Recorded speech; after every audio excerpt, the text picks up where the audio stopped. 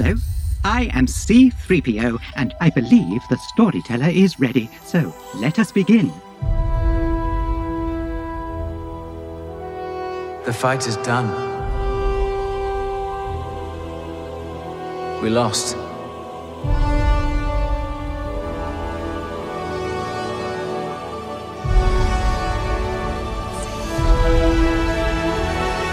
Stay hidden. This week, the story is about our first look at a beloved character not seen in many, many years. Obi-Wan Kenobi is probably the most iconic Star Wars character to not have appeared in live action since Disney's takeover. But now he's back, baby. In the teaser trailer for Obi-Wan Kenobi on Disney+, which came today at long last. Ross, this started with some stills that came out this morning, and you texted me predicting that we'd get a little bit more footage. Does this trailer meet expectations, exceed expectations? Is it disappointing for anyone? What's the rub? The only disappointment that I had is the only thing that I'm seeing consistently as the only disappointment people had, but it's not something that really matters that much. And overall, the excitement is at an all-time high because everybody, casual to insanely hardcore, is probably the most excited about this compared to maybe anything else. Yeah, and it looks awesome. We're going to talk about it in painstaking detail here, and I would say that it really exceeded expectations. And maybe that's just because I have a different definition for what a teaser trailer ought to be. Although I don't necessarily think that it overexposed or gave anything away. And so in that sense, I thought it was a pretty well-made trailer. But why don't we get it out of the way? What was displeasing to you? So this is something that you wouldn't have a context point for. Well, actually, no, you would. You would have a context for it. Is it the Inquisitor? Are you mad about the Inquisitor? Yeah, the Grand Inquisitor. Do you know why I'm mad? People say his head looks weird. Yes, it does. Because do you remember in Revenge of the Sith when Obi-Wan goes to Utapau and he's greeted by the port administrator, the Pauan? Yeah. With the tall head and the sharp black teeth. Okay. That's a Pauan. That's what they look like. And the Grand Inquisitor is a Pauan. And so his depiction in Rebels, because he's the main villain in the first season of Rebels, is Pauan-like. His head is much taller than a normal person's head, and his teeth are sharp, and he just looks much more evil, whereas Rupert Friend just looks like he's wearing a skin cap. Yeah. And Rupert Friend seemed like great casting, but it seems like they went all out to make Cad Bane work, and they kind of half-assed the Grand Inquisitor. Everything else, though, like literally, this is the only complaint, and it's just that his head looks schmooshed. I saw someone comment saying that they saw the image originally stretched as like a thumbnail, like that was just squished into a square, and they were like, "Oh, the head, it looks great." And then they saw it in actuality because his head is really tall and narrow and thin. Whereas it is just a normal human head and a skin cap, and his teeth also look normal. Now that might have just been the lighting, but his teeth look normal, and that is kind of like the distinctions: the tall heads and the gross teeth. Now I did see a side by side picture of what it looked like in animation, and I agree. Like the shape of his head is decidedly different, and never has Star Wars decided that like the budget wasn't worth it to make a character's head look the right shape, and so I just want to think that there's some other reason for this. I don't think it's necessarily story. And it was like a pretty clear framing of his head in a couple of different shots in this trailer. And so it's not like it was obscured and we just didn't get a good look. But I don't know, maybe there's more to it, or maybe they're able to make it work. But people are just saying that they want, this can allow them to make Pauans a little bit more, like you can make them more diverse looking, I guess. You don't necessarily need to have them all have their heads be super tall in that same way. The same way you have a lot of Wookiee variants. But and like plenty of like the Aqualish, for example, is a species that literally has like 3 distinct subspecies because the costumes were never that consistent. So it's one of those things that you can find some consistency within Star Wars.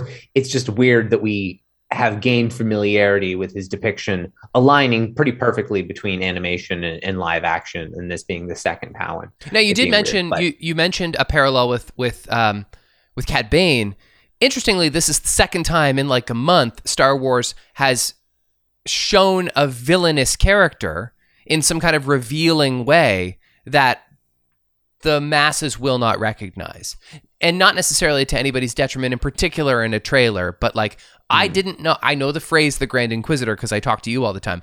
I couldn't have known from watching this that it was the Grand Inquisitor. And in fact, the first time he speaks, I'm asking myself if it's Palpatine. And I'm not disappointed that there's no Palpatine in this trailer.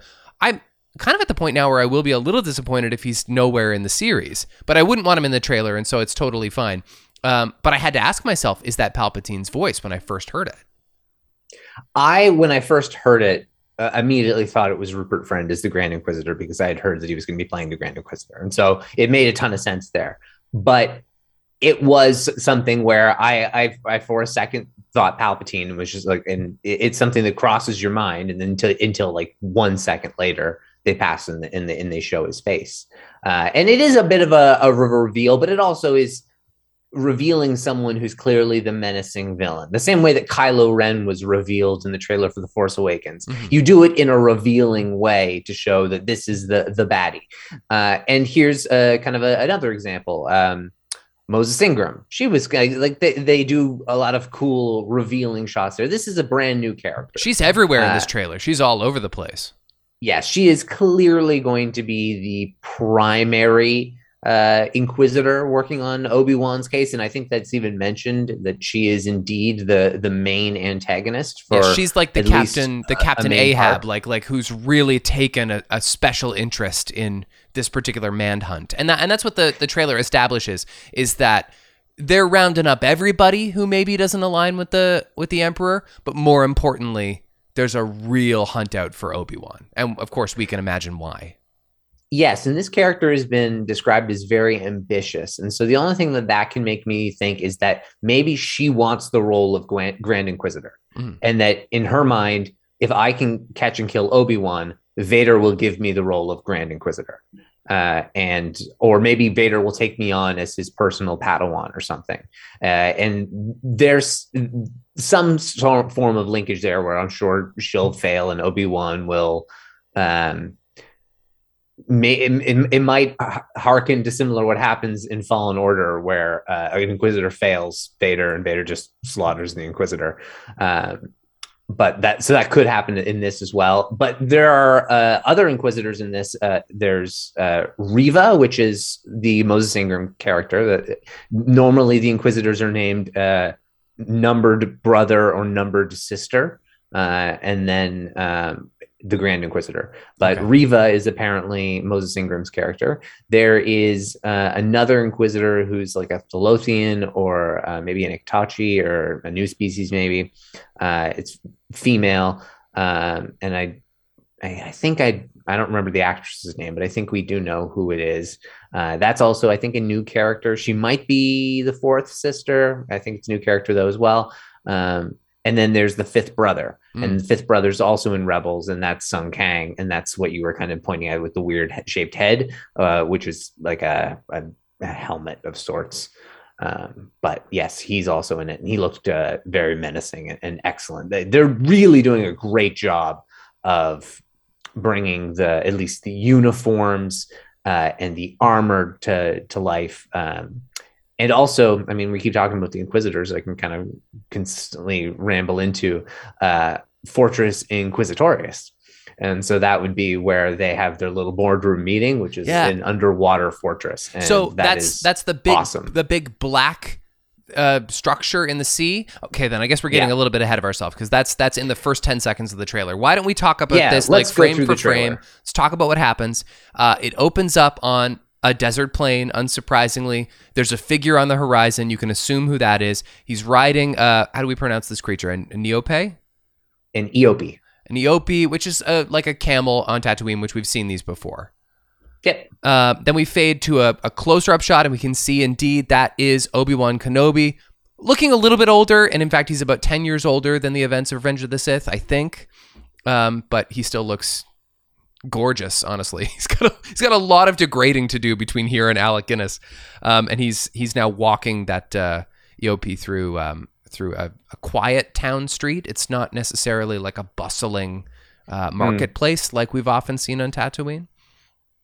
And so how do you feel about the timeline? I mean, I heard it's 10 years, but do you feel like this is just him arriving at Tatooine, or he's just kind of going about his day? No, I think what they're doing here is, I think it is very much going to be that 10-year point. I think that it's going to show that he lives a certain way up to a certain point, and we're going to get, potentially, we're going to give Obi-Wan some evolution by giving him some closure in this series, likely. Right. And so he's potentially living more like a hermit than ever at this point. And someone, I think it was, I was watching the little 9-minute Star Wars Explained summary of this as well, and mentioned that he might even be living in the cave that we see him in later on. And so he might not even have his hut at this point. He seems, but his appearance, it does seem like this is 10 years later. He's got the Alec Guinness beard, but his hair is transitioning between Attack of the Clones, Obi-Wan, and Qui-Gon a little bit. He's got some Qui-Gon-ness to his hair. And so it kind of works for me, the vibe they're going for. He's gonna lose all that hair in those next 10 years, but they're showing the transition through kind of his beard. It makes him look a little bit more gaunt, shows that he's weathered a little bit more, and so that looks really good. I mean, the character Obi-Wan is how I learned the word hermit. Like, I'm sure that's the first time I ever heard the word hermit, but I actually interpreted this trailer the opposite. I kind of thought, okay, maybe he hasn't fully transitioned to not seeing anybody yet, like, because he appears to be walking through town, and the next shot we get is of him. I mean, there's this crowd of people like walking past him, and he appears to be like working on a conveyor belt or on like some kind of assembly line, and I don't know if he like is an odd job man on Tatooine for a period. Maybe. I actually didn't think of it that way. I thought he was just like fixing something the way that Rey does in the beginning of The Force Awakens, and she's just like cleaning up one of her parts before she sells it or something. Okay. I kind of thought he was like maybe like cleaning a carcass or like before he sells off something that he hunted, maybe. But maybe you're right. Maybe he is on a conveyor belt. Well, you can't really tell from the shot. I'll just say that there appear to be some like Great Depression images in this trailer, and that like it harkens to a time where everybody's poor and like newly operating and adjusting to this existence of extreme oppression, and where they have to like line up for food and they have to line up for work. And I kind of wondered if like we're going to experience a sort of like class dichotomy in this show, or not even really a dichotomy. We're going to see this new version of sad Tatooine as it adjusts, and Obi-Wan too. Yeah, I think there's going to be I think it's going to be very sad. I think it's going to be very depressing, and Tatooine is going to be, well, I mean, if you've got the Empire showing up, that's oppressing and already a pretty oppressed place, and so it's not going to be very uplifting circumstances. It looks like, my guess is the first episode is going to be very dreary, or at least first half will be very mundane. There'll be some form of inciting incident that occurs towards the end, I'm sure, but it will want to establish the calmness and the kind of the monotony. But it's interesting, like you said, like Great Depression era. It literally starts off, the fight is done, we lost. Yeah, and that's not what happened with the war and like the Great Depression in that regard. But the world loses economically, certainly at that point, and the fight is done at that point. Well, the Clone Wars are over too, and like, well, that's the literal one. It's a great line to kick it off. Yeah, it's really interesting. We cut back to him next to the EOP. He's riding slowly off into the desert again. And then, then we see him in this cave that you alluded to. And this is really the most striking thing. Not the cave I was referring to. This is kind of his cave watch point. Yeah, it's like a little canyon, and he's sitting in the mouth of this cave. And we cut to the POV of this, it's like the lens of some, digital binoculars, which we've seen before. He's looking out at the Lars homestead, and we see Owen and Beru, and then indeed, he zooms in on a boy, I guess a 10-year-old boy in flight goggles, straddling the eave of the house and pretending he's a pilot, and he's dressed just like little Annie. The glasses are a part of that too. And I mean, there's just right away, you're seeing the fantasies and the imagination of little boy Luke Skywalker. And I was a little surprised they gave that one in the trailer. Yeah, always looking off to the horizon. Right. He looks just like Anakin. And you have the Obi-Wan voiceover that says, "Stay hidden." And it's so serious. It shows that he cares so much about his job, and that is very specifically like he is just watching over Luke. And the whole point is just let him grow up and become the new Hope. And then we get the chords of Duel of the Fates. Duel of the Fates. I mean, that was trending on Twitter like immediately after.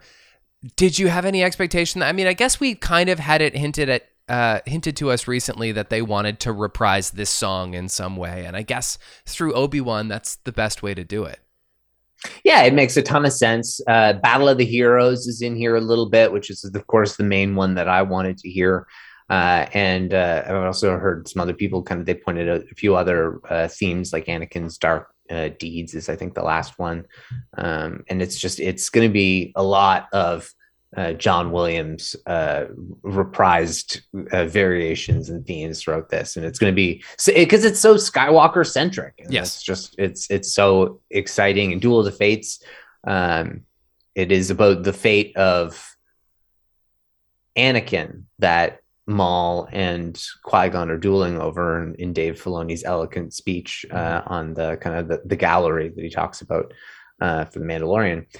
This will be Obi-Wan and Anakin dueling over the fate of Luke. Right. Yeah. And so that right there is going to bring that meaning full circle. Although not really, because Anakin will not learn in this series that his son is alive.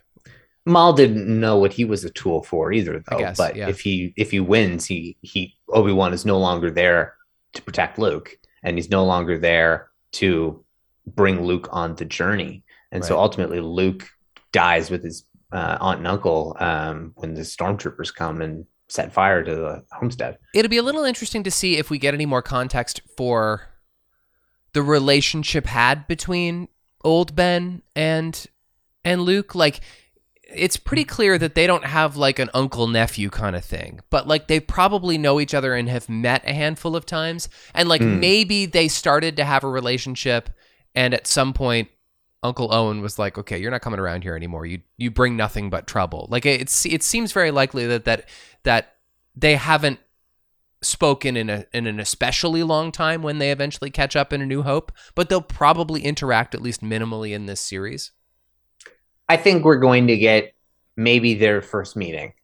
I think we're maybe going to get an instance where you get a little young Luke saying, "Who are you?" And in the end of the scene, Owen comes and pulls Luke away and tells off Obi-Wan and tells him to go away or something.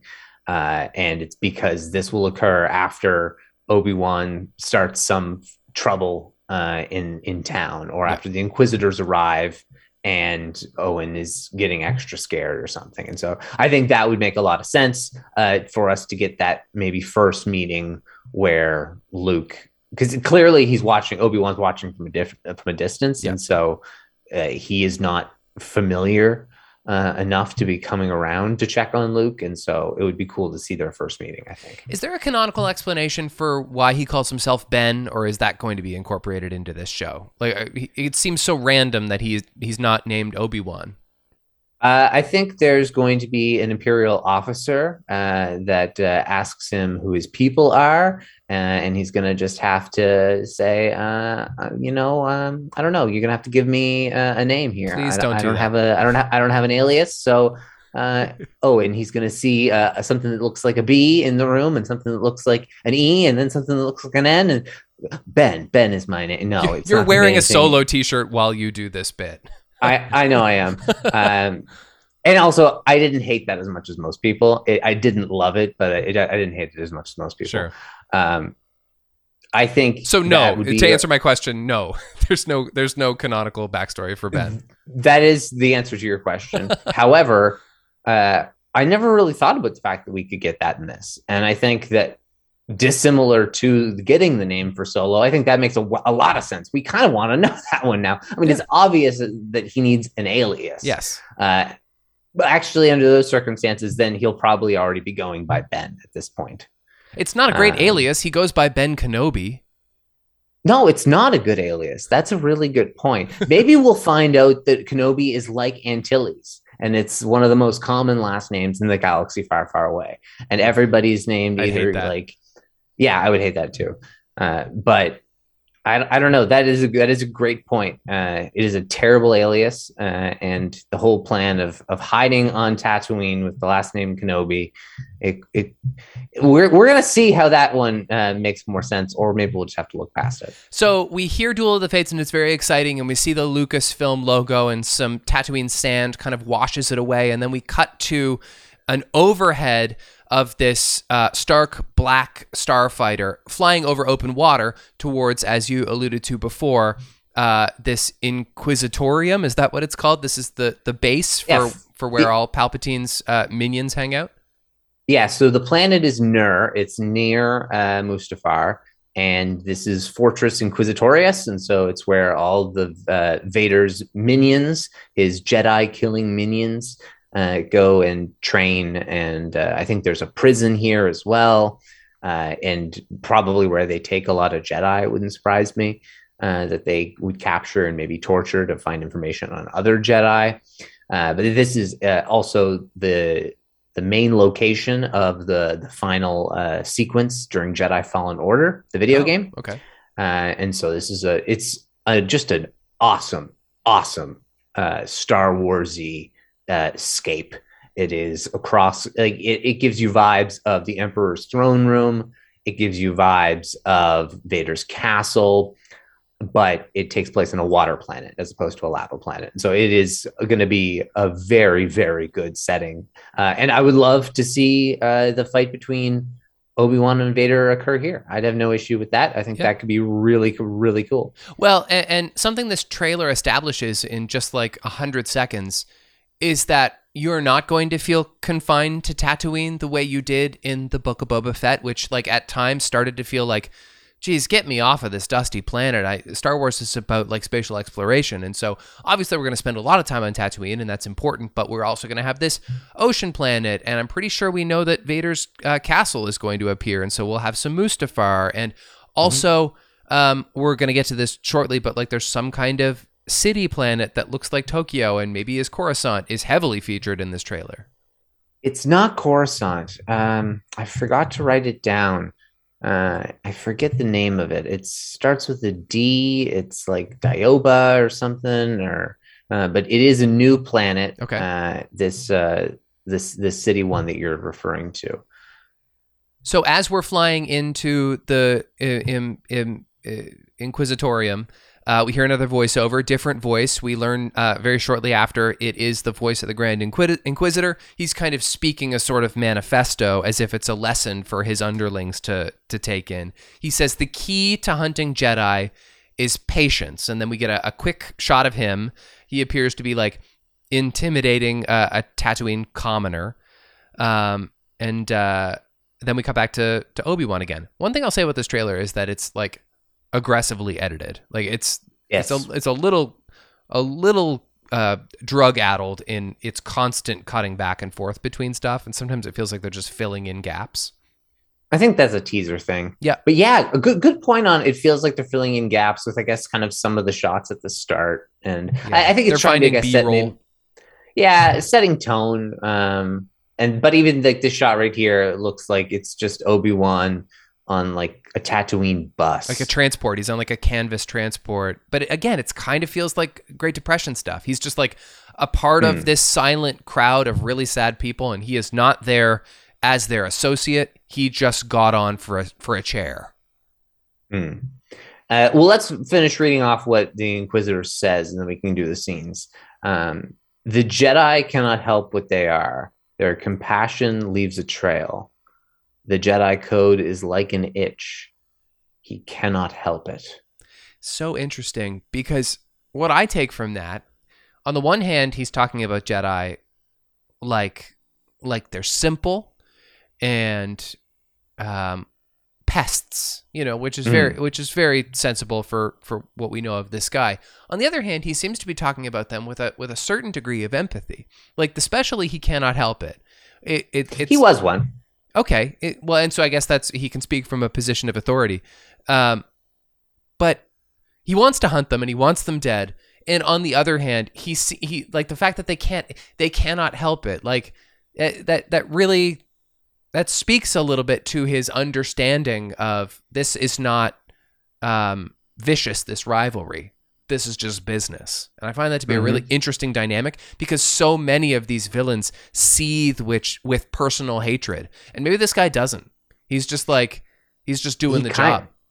He kind of doesn't. Yeah. He lacks heart and like emotion, but at the same time, he doesn't have necessarily, it doesn't feel like he hates the Jedi, and more like he hates that they make his job hard. Sure. But I don't necessarily see a vendetta the same way that you would see someone who, like I mentioned before, like Barriss Offee, who I kind of expected to be an Inquisitor, and is not any of these Inquisitors. And I don't think they're going to add another one. They've already shown us 4, and I would imagine she's not in this show. But that's somebody who, like, okay, I kind of see how why you hate the Jedi.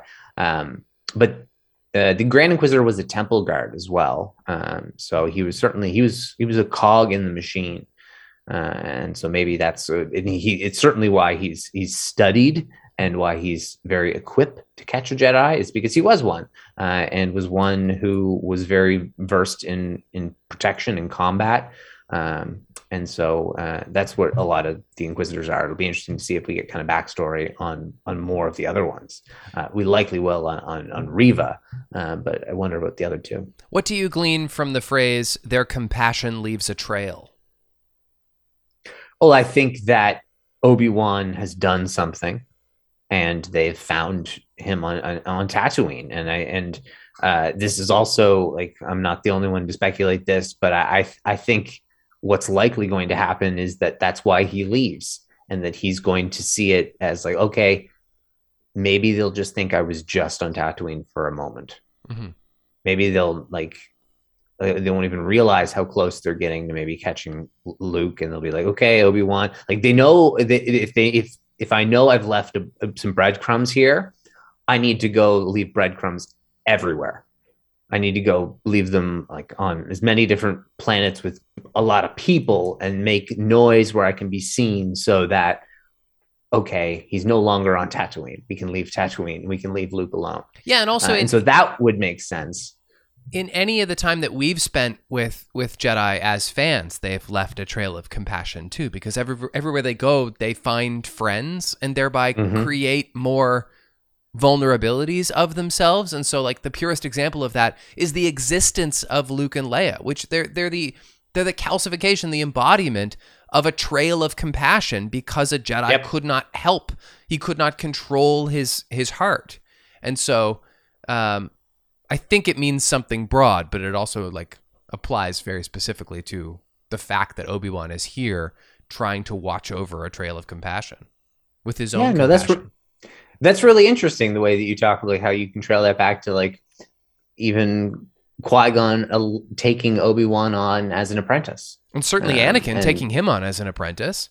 Oh, absolutely. But I just meant, like, even going, like, you can keep going back. And I'm like, I'm surprised I haven't finished Dooku Jedi Lost yet. I only have gotten a little bit into it, but I have to get back to that. But I want to know more about, like, for example, Dooku's relationship with Qui-Gon, and kind of see, like, oh, where does the compassion stop? Because you get a Sith Lord as your master. Right. So we got another shot of Moses Ingram. Reva, is that her name? Yeah. She's in, like, an Imperial garb, and she's in an ominous boardroom. There's 2 other officers there. She's the one standing. Then we cut back to her on Tatooine. She's on the streets. somebody appears to have been hanged. Like they might be doing like some brutal executions of people who aren't cooperating. She's threatening commoners. She's got a weapon. We see Owen Lars there too. So like he's on the front lines of some of this brutality. And this might be where he goes to Obi-Wan and says like, you're a magnet, my friend. Do not come around my family. That's what I think as well. And boy, do they make him look like Phil Brown. That is excellent. Amazing. It is so good. And like the profile, the front on, it is Owen Lars. And so I think somebody mentioned that Deborah Chow was extremely thankful to George Lucas for casting Joel Edgerton. Turned out to be a really, really good casting. Then we cut back to another shot of Reva. Like I said, she's all over this thing. They're really going to make her into a proper character, which I'm excited for because we loved her in The Queen's Gambit. Now she's on top of like a city building on this new city planet we've never heard of before, and it's nighttime. There's lots of like neon, and she's lurking.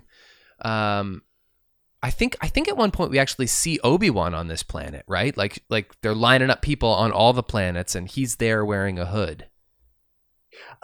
Yes, not quite on that shot, but we do see it a couple shots later, and there's a droid that is called Ned. It's got Ned written on him, and so people are speculating that's probably going to be either Benny Safdie, Kumail Nanjiani. Some people said maybe O'Shea Jackson Jr. I don't think so. I'm going to guess. I forgot about all the I'm going to think Benny Safdie is my guess. I totally forgot about like all three of those people not being in this trailer. And again, it's good that they held some chips back. Yeah, absolutely. But what they do is then they shoot to the Inquisitor ship landing and Indira Varma dressed as an Imperial getting off. And then they go to the lineup where Obi-Wan's kind of walking in the background with his hood on, and they're lining people up and looking them down. So clearly, this is Obi-Wan on the run and then chasing him. We see it's Tatooine, and it's on this planet, which is bugging me that I don't have the name of the planet. Reva runs up this like beam, this city beam. There's clearly like a foot chase. Yeah, and there's like a rooftop chase, and it looks like the Grand Inquisitor's there. He does his lightsaber spin thing, which is that's a very cool thing. The Inquisitor lightsabers. Yeah. They kind of have like this pivot on them that allows them to rotate and turn into like just spinning blades. They're really cool. He says, where is he? So he's clear he's looking specifically for Obi-Wan.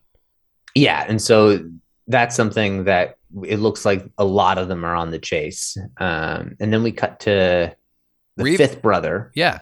And then pretty soon after, I think we see Reva with a red lightsaber. Well, we have the fifth brother walking through the streets. He's leading a crew. And then we have Reva with another red lightsaber on Tatooine, which looks to be in front of Owen Lars. Oh, I didn't get that. I just figured it was just another Tatooine person, but okay. It could be, but it kind of looks like Owen Lars a little bit. Then there's a really curious shot that only lasts for a second, and I don't know what we can glean from it, but it's a black glove in a dark space touching a brick wall with some markings on it. And I don't know, are you able to get anything from what those markings are, or who you think that hand belongs to? I think it's Reva. I think it's just like the Inquisitor outfit and with like kind of that shoulder thing that you can kind of see. And so I think it's Reva. And it looks like maybe it's following like Obi-Wan, or maybe following like a Jedi outpost of sorts. Apparently they're Jedi symbols. I heard that somewhere. Okay. And so that would make sense if maybe this is like maybe the opening shots. Maybe the entire series opens up with you get like Reva chasing down some Jedi and killing that Jedi or something, just to kind of show what an Inquisitor does. Or maybe this is a location that Obi-Wan was meeting somebody at, and she's just hot on the trail and is like kind of trying to glean what she can from it, and probably is a former Jedi herself, so maybe she's able to learn a lot from it. So this one, I think, just further emphasizing that it is going to be a hot chase amongst our characters. And then you get an alleyway sequence of somebody with a blaster and Reva as well. And is that going to be Obi-Wan? Is that somebody else? Who is it? Going to be another shootout of sorts, and then it quickly cuts to what looks like a shoot, like a gunfight, I guess, on a rooftop. I think there's like somebody's getting sniped, right? Yes. There is kind of some form, like an additional gunfight on the rooftop, and then there's like a big swarm of birds. Really interesting. Like they just look like pigeons. They do not look like Star Wars birds, but there's like a puff of They're smoke. green. Oh, okay, some green birds. They fly up from a vent on a roof, and then we get a close up of Obi-Wan's face. He's looking down, and then he looks off to the side, and we see the show title, Obi-Wan Kenobi. Some sand brushes over it as we hear the breathing of Darth Vader, which makes a lot of sense. I'm not surprised that that's how they decided to cameo him in the trailer, because you don't want to give too much. No, you don't. And that makes complete sense. It's just that small amount of a taste to remind people, if you didn't know, he's going to be in it. And I think there was enough in this that is going to really get everybody interested, because if you thought you knew Obi-Wan because you've seen the movies, well, then there's a whole lot of stuff in this that is interesting you beyond what Obi-Wan is, because you're like, oh, okay, well, what's Obi-Wan's story? And also, what is all this other cool new stuff? If you just love all of the ins and outs of Star Wars, you love the way that this is weaving together. And if you've been kind of passionately, like kind of loving the prequels and the original trilogy, I really think this is going to be maybe the best merge of them ever. So you not having seen Obi-Wan for so long in live action is going to be something pretty damn special. Now, there was one scene that when playing it through, I actually, as I was scrubbing through, I didn't see it the second time. It was Obi-Wan in a cave.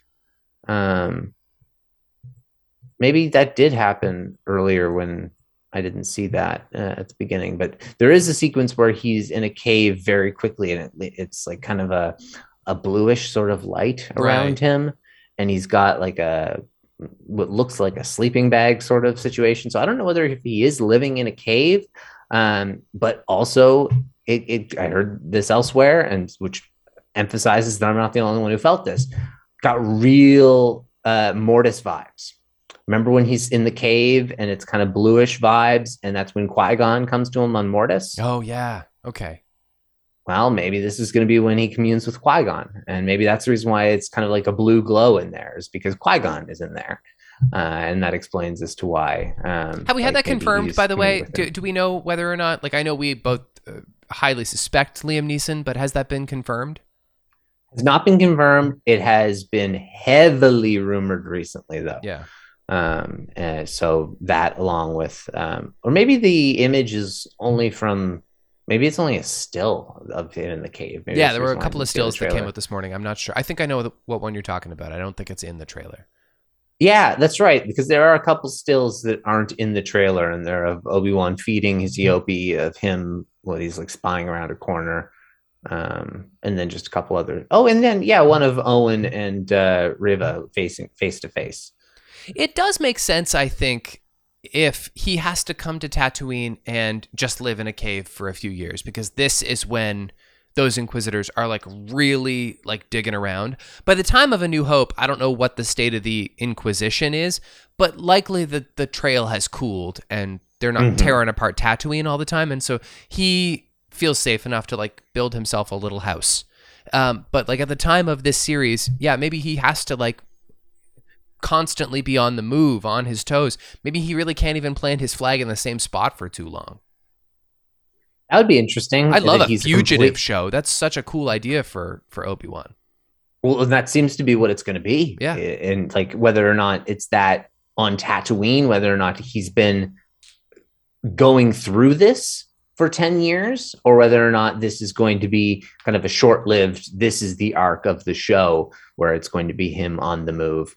But you're right. I mean, that is the style that they're going for, and I'm completely here for it. It seems like it's going to be one of those shows that is going to be miserable every time the episode ends, because you're just going to want to see the next 30 seconds. Something I saw is that the shot of Luke sitting on top of the house and pretending he's flying a starfighter lifts right from a comic where like a little boy, it's an Obi-Wan comic where like a little boy Luke is pretending he's a pilot on the Lars farm. And I wondered, how much of that existing legend stuff is going to creep into the show. And I remember this book, this novel Kenobi by John Jackson Miller, which has a following. People like it, and obviously they have their own story to tell, but I wonder if there will be anything recognizable from people who love this book in the series. Because I read the opening crawl just before we started recording, and like it does imply that the crux of this book is Obi-Wan having to keep a close eye on Luke, not just return to his old Anakin situation. I don't think there's any kind of Darth Vader situation in this novel. No, I believe the main crux of that is about another Jedi who wants to kill Luke because he thinks that it will bring attention to Tatooine. And like it's another Jedi who's also been hiding on Tatooine. I think that's the point. The novel opens I haven't with read the book. It opens with the quote, "Until the time is right, disappear we will," which is a great way to start the Obi-Wan story, I think. Yeah, that is I wonder if we're going to have, I think we'll definitely have some callbacks to that specific meeting, whether it's through Bail Organa appearing in the show or Yoda appearing in the show. What do you think the odds are Yoda appears?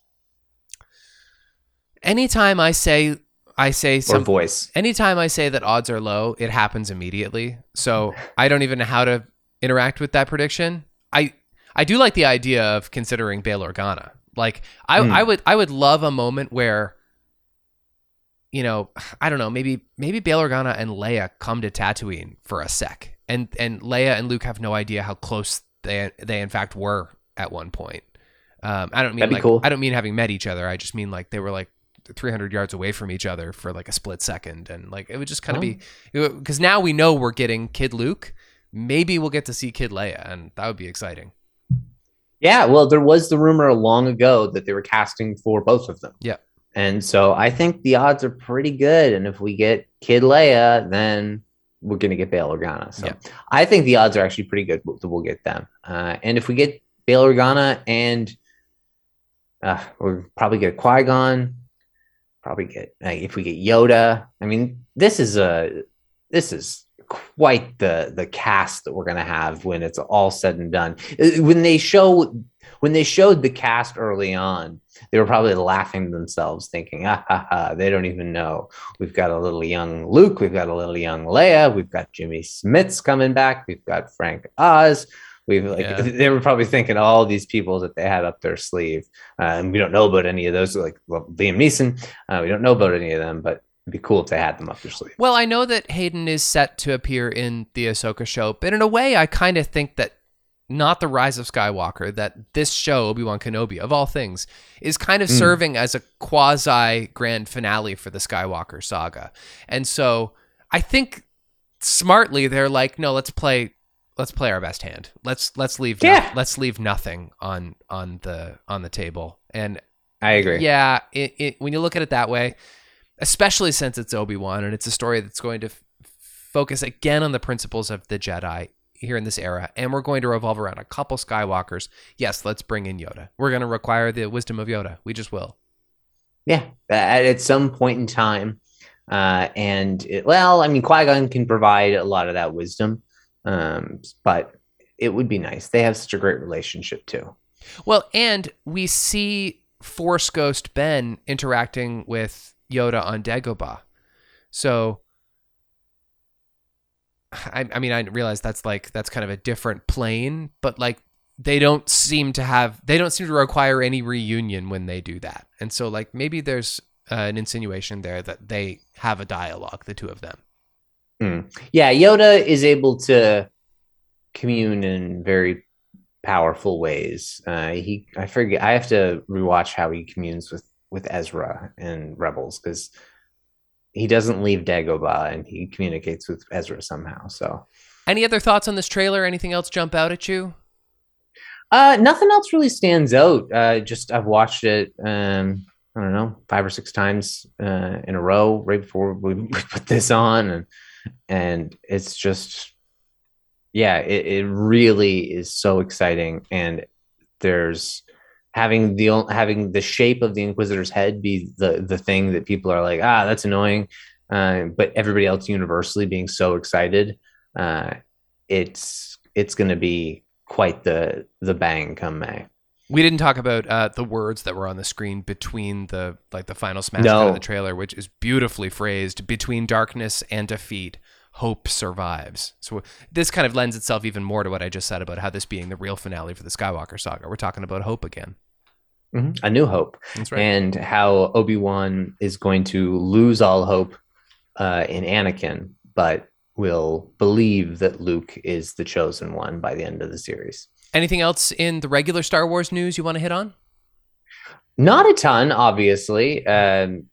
The tickets are back on sale soon for Celebration, and so they did a cool poster, and Darth Maul is featured pretty prominently in it. Interesting. And that could just be because he's badass, but there's been a lot of rumor lately that Darth Maul is indeed going to be getting his own TV show, his animated show, and I think that would be awesome. Yeah, that'd be great.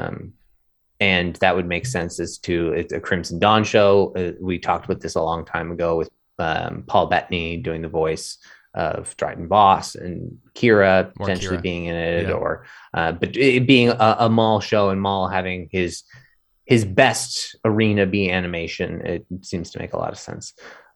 So that is kind of it on the news side. Everything has been all focused on Obi-Wan and the Entertainment Weekly, and then the trailer that came beyond that, and some Andor stuff, just kind of like names of characters and kind of things, but nothing of significance. Okay. Want to wish a happy birthday on Wednesday, March 9th to Oscar Isaac, and a week later, Wednesday, March 16th, Alan Tudyk. A happy birthday to both of those fantastic guys. If you have any thoughts on the Obi-Wan teaser trailer, anything that we neglected, or if you have any predictions based on what you saw, would love to hear your thoughts. You can email recorder66podcast@gmail.com or tweet at recorder66. Please rate and review on your preferred podcast app so we can be found by other Star Wars fans who listen to podcasts. And if you're joining us on YouTube, be sure to like and subscribe. And until we are together again, may the Force be with you.